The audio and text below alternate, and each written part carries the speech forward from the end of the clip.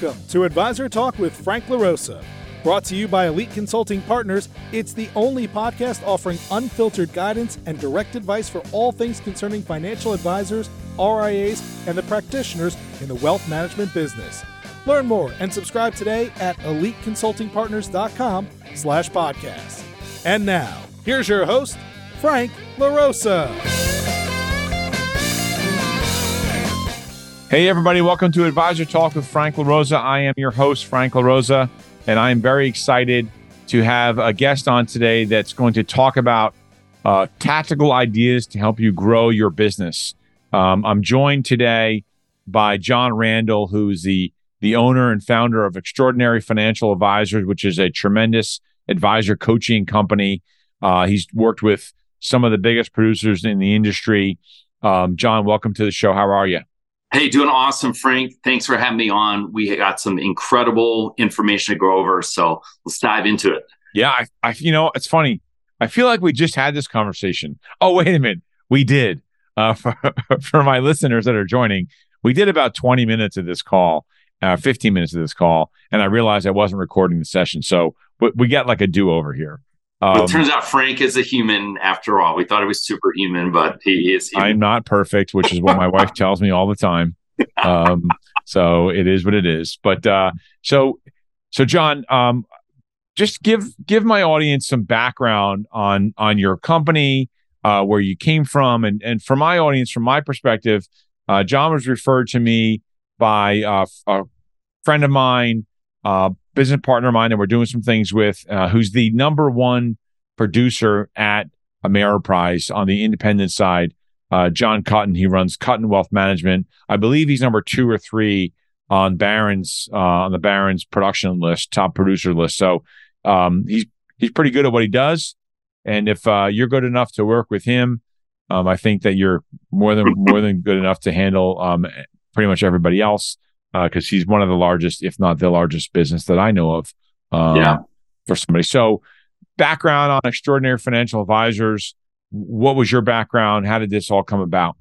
Yeah, I spent most of my career as an advisor. Like most of you listening, I started straight out of college in the late 90s in Long Island, New York, where my wife's from. And that's where I got to know John Cutton. He was one of my training managers. He showed me the ropes and how to be a great advisor. And really had tremendous, leadership, great people showing me the path up there, which was an awesome start to the business. Spent my first 5 years there. One of my wife's brothers was on a baseball scholarship down in North Carolina, where we live now. We were traveling down to watch him play. We fell in love with it here. Cheap real estate, really nice weather. And we decided to move. So I kind of sold what I built in New York and started from scratch. So it was quite a big move there. But in that transition, it actually launched the coaching consulting that I do. So there was a group of advisors that said, would you show me and tell me about what all those top producers in New York were doing? So I showed them how to do more with their clients. When I started over and grew again, I knew what worked and what didn't to acquire clients. So I just did what worked.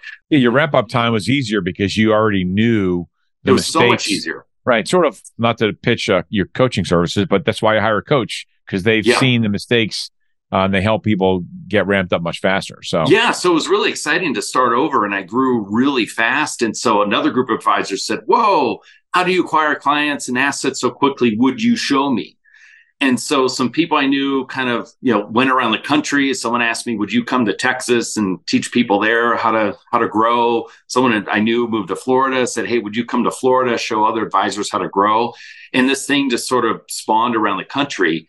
And so I was building my practice at this time and did, organic growth, did mergers, acquisitions. I trained advisors from scratch, recruited advisors, had acquisitions. And as this consulting business grew, I just was gravitated to it. I was really passionate and still am about helping other advisors grow their business. And it became a pretty big business in itself. So I kind of weaned off my practice and sold the last bit of it in 2017.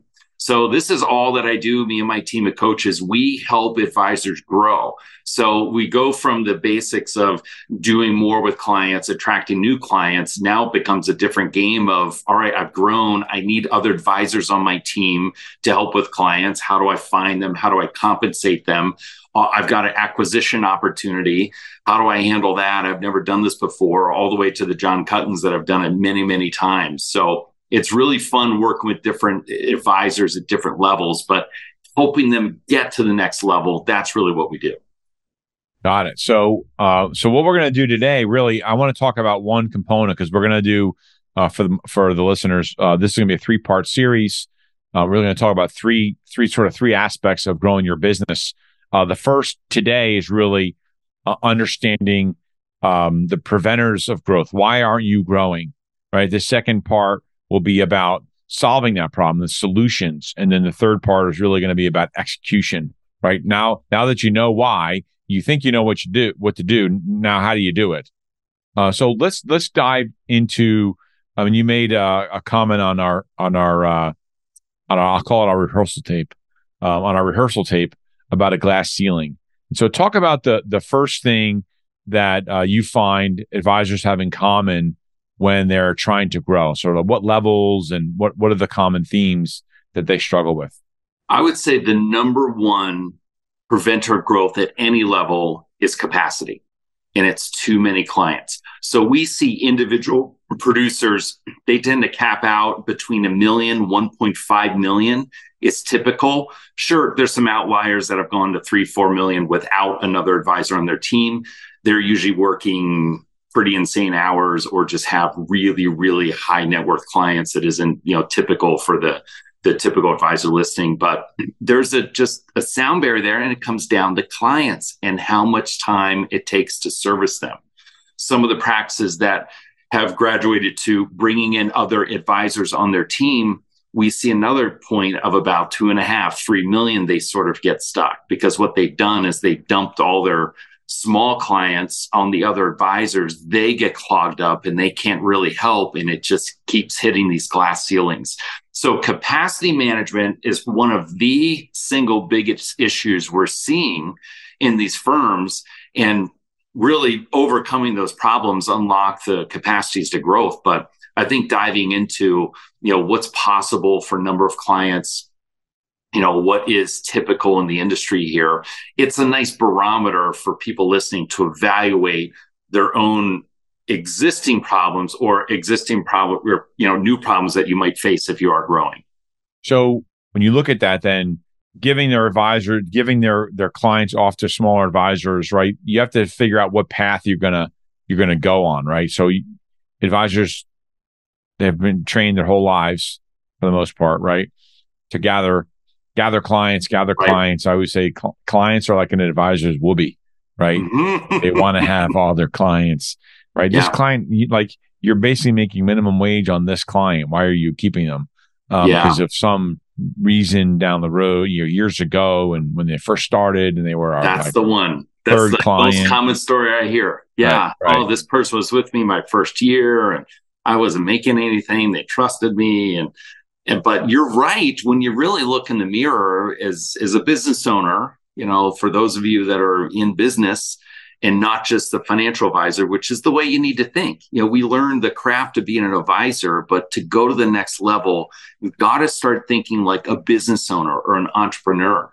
And when you really evaluate, how much revenue or profits am I making for each client relationship, it starts to help you think differently about some of those small clients that you've just been hanging on to because they were a part of your first year or second year or for some reason like that. Advisors, I heard this saying, I didn't invent this, but a lot of advisors have the heart of a social worker, but the mind of a capitalist. So you're a really nice person if you're holding on to those people, which is great. But at the end of the day, are you really helping them? If you don't have the capacity to help them, are they really better off? So this is kind of the issues we have of just, like the whoopee, we got to hold on to our baby blanket. We just hold on to these clients and hoard them. And there's a self-limiting belief of, oh my gosh, if I let any go, I lose revenue. That's how much my, phone subscription cost or my technology bill is. I could never let go of these people. But we've really got to find ways to, let go and do more at the top and generate more revenue. And it's very possible to generate more with half the clients in your book, which we'll dive more into in the next podcast here. But that kind of just hoarding everybody, as you're right, Frank, we're conditioned. That's what we have to do in the beginning. And the game changes at these different levels. So we have to change our thinking to be able to graduate to the next level, which is difficult for humans in general. I'm finishing my PhD in psychology, and human beings just don't like change. We're wired for sort of to keep everything the same around here. That's the way our brain's wired. So I think a difficult part of these different leaps is the game changes and we have to think differently. And it's challenging because it's totally different. No one ever showed us that. And your point that you said earlier, you need someone that's walked that path or a coach consultant to help you see the path and get to that next level. Right. What about when, when I was working with advisors, or even today when we have these conversations, like when we're transitioning an advisor, I talk to them about using it as an opportunity to sort of call the herd, right? Call the client base, or reset standards for certain clients. You have a smaller clients that have money elsewhere. You using a transition to reset the table and say to Mrs. Jones, listen, we're going to make this move. I'd love to come with you, but our minimum is X. Right. We have whatever the minimum is, everyone has a different, I've worked with clients that have no minimum, $500,000 minimum to $50 million minimums. Right. That's fine. But what about when an advisor says to you, well, listen, John, I don't deal with those clients anymore. Right. I have, Susan, and she's my top-notch sales support. And she answers all their calls and she takes care of all their interests and she's registered. So she can run their trades. So I don't even deal with them anymore. Right. That's, I have capacity. What are your thoughts on that? Because I have some thoughts on that, but I'm curious how you deal with those types of advisors giving that pushback. So as humans, we find all these reasons to, believe that our bias is the way, right? We find all these, pieces of information to keep things the same. So, that example you gave is perfect. We hear it all the time. It's an example of, I want to keep things the same. And, then it becomes, as a business owner, it's just as your time for you as, the owner or the main advisor might be listening here. Well, as you grow a team, what is that person's time worth? When you have other people in your team, you're making an investment in them. And your goal should be to generate a return on the investment in your people. So if they're dealing with the small people, is that really worth it? Or should they be helping with your better people and creating a better experience, driving more revenue and more referrals at the top?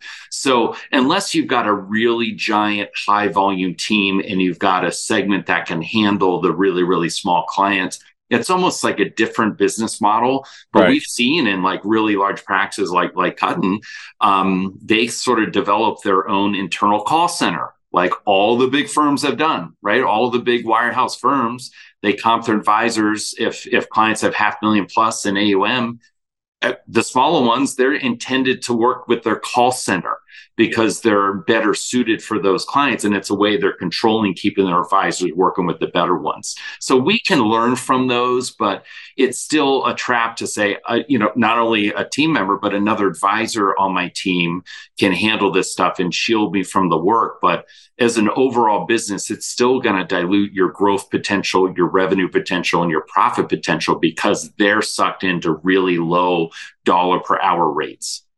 Right. And they're dealing with, a client with $50,000, which is, look, that might be all they have. So it's really important, to your thing about, are you really helping them? But if they have $50,000 and a client with $5 million calls and your support staff has been on the phone with operations for the $50,000 client for 2 hours, it drains him or her for the next conversation. So you really have to look at, you're even in your point about being a practitioner. So if you're in a W-2 space, right? You still should be looking at this the same way. You still should be looking at what is your sort of rate per hour, right? When you're working with a client, how much time are you spending with that client? How much time is your staff spending with that client? And can your staff be better, their time be better spent in increasing the service that you have with your better clients, which then gets more referrals, and there's a whole ripple effect there. But it's just overcoming that hurdle and comfort and giving away. You made a comment, or you described sort of two different types of practices as a boutique kind of practice and an ensemble practice. Can you maybe just get into that a little bit about how you look at it as a group of practice, as a boutique practice versus an ensemble practice? Yeah, there's really kind of a divergence of you look at really larger practices, and I'm talking those doing like 8 figures in revenue plus. There really seems to be this crossroads you hit where you either see, I've heard the term lifestyle practice, boutique practice, where it's this very small number of clients, but very, high-end clients, high level of experience. So it's a lot easier to operate. There's not a giant team. It's pretty simple. And look, those businesses are really profitable, right? It's a great living. They might be in the 70s as far as, profit margin percentage. It's really quite great. So if you're out there and you're thinking about the number of clients you work with, it's really limiting that and moving up market, continually working with your better clients and duplicating them. That's kind of the boutique path. The more of the ensemble or the scalable practice, which, as you look at the Barron's Top 100, you see a lot more of that. Yes, there's some there that just have super high net worth clients, but an easier way to get there is by leveraging others. So that's what the ensemble practice is about, is I'm going to attract other advisors with a great, value that they want to be here. And then it becomes about how can we have enough clients and source enough clients that these advisors can make a living. It's a profit margin, for the firm. That seems to be, that's where the really large ones go. So, to go through some of those, growth fundamentals, yes, people can try and do more for clients, attract new clients, and kind of take their business to a certain level. But there's so much time and energy that people have. So at some point you need others. And it is pretty easy to scale if you think about this like an entrepreneur. So people like John Cutton, who's done all the growth aspects in this business, he thinks differently than most advisors. He thinks, I can go out and buy $1 million in revenue. I can hire an advisor for a couple $100,000 a year to work that revenue. That's a pretty awesome profit margin. And I can go do that 50 times around the country and have a pretty massive business. So it's just, different thinking that a lot of these larger scale firms have. And it's hard when we're, in those phases I talked about of $1 million to 1.5 million, even the 2.5 to 3, to even think at that level. But to see where you're going and know your path really helps, because a lot of people kind of get stuck in between. They're not sure if they want to bring in people. They might say, I don't like developing advisors or leading them. Well, that's okay, but you got to decide what path you're going to go down. But that's really the two. If you look at really the fastest growing, the largest, they're going one of those routes, with more of them going more of the ensemble route and leveraging other advisors to help with the army of clients. Yeah, I call that sort of building an enterprise, right? You're trying to recruit advisors in. Yeah, you're going to get some successions and some purchases, but you're going to reach a capacity constraint because you might be really good at buying practices, but if you don't have enough advisors to service those new clients, because the other advisor you just bought is leaving eventually, you have to think ahead. And so I think that that's becoming more and more popular. Like I agree with you, especially as the advisor aging, the population has gotten older and older, continues to get older with less people coming in. Yeah.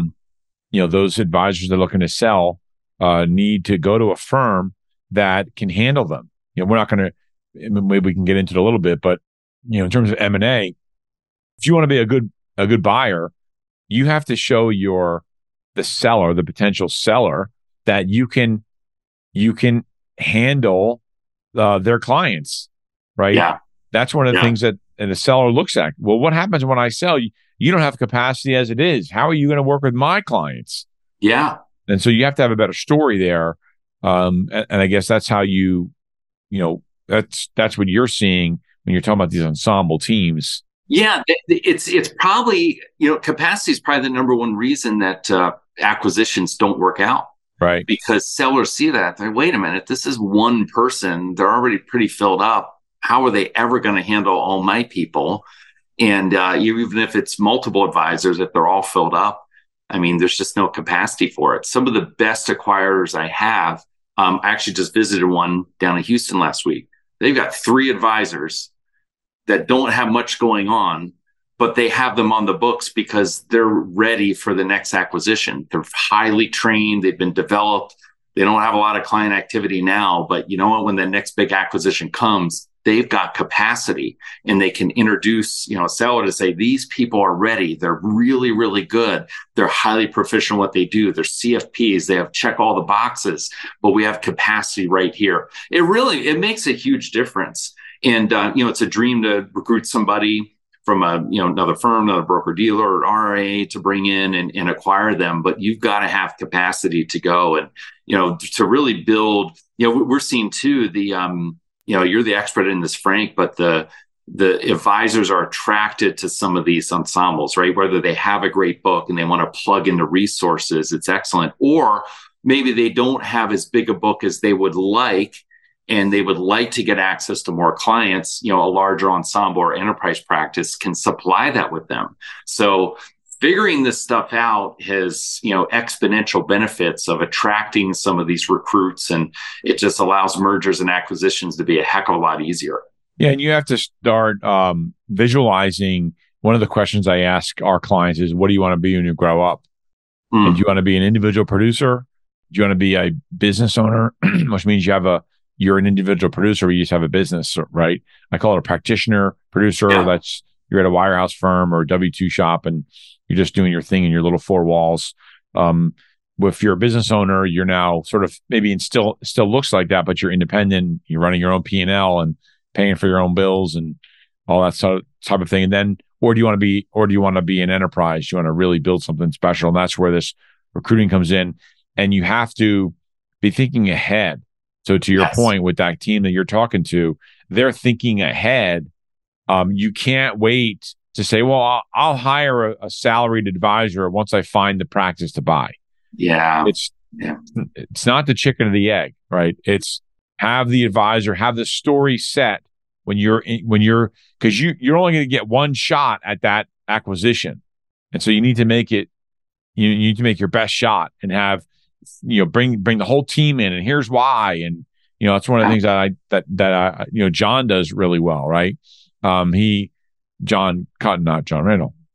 But I'm sure you had some saying that, some help with that. But he has a whole presentation that he goes through and talks about why you and your practice and your clients are going to be better with us because of all of my team and everything we do. So I think he's sort of addressed that. But, I think with this topic, in terms of the biggest thing in this topic, sort of wrapping it up here, is, you got to identify what the problem is, right? And you have to be really honest with yourself in terms of why you're not growing. If you even want to grow, right? I don't know if you find that. I mean, do you ever find advisors are just like, hey, I'm good, Yeah, absolutely. There's a lot of complacency in the industry. And you think about, advisors, they're a pretty lucrative career. Some people are saying, I'm making more money than I ever thought. I have more money than I'll ever need. I really don't need any more. I can play golf 3 times a week and work kind of part-time. And this is pretty sweet. Right. I don't really want to make my life more complex. So, hey, that's okay. There's a lot of those practices out there. But, there's, as you said, there's less advisors in the industry. It's going to continue to be less. The need in America continues to grow, right? There's more and more and more 7-figure clients that need help. They're looking for a financial advisor who can actually help them and not be at like a, large firm's call center. They want individual help from a human. And what a great business to be in where we can do that. So to jump on this opportunity is great, but I'm excited about that. Those that really want to grow and really want to take advantage of this massive, massive opportunity. This industry is only going to get better and better. Awesome. For those that are listening that have interest in working with you, obviously on your sign behind you, it's xfa.coach. What number, if they want to give you a buzz, what number can they reach you at? Yeah, I could call me 252-412-2147. Go to our website, super easy. We made it easy to find. You can check out to some of our team and submit right on there. But look forward to helping more practices. We got a great group of coaches that are ready to help people grow. It's what we're passionate about.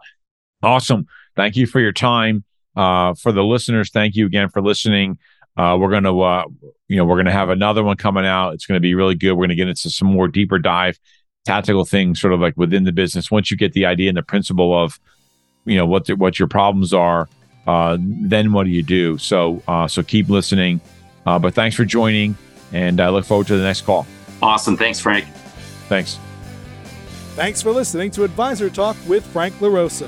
If you're looking for more advice or solutions on any topics in the financial services industry, or you just want to subscribe to our podcast, head on over to eliteconsultingpartners.com/podcasts.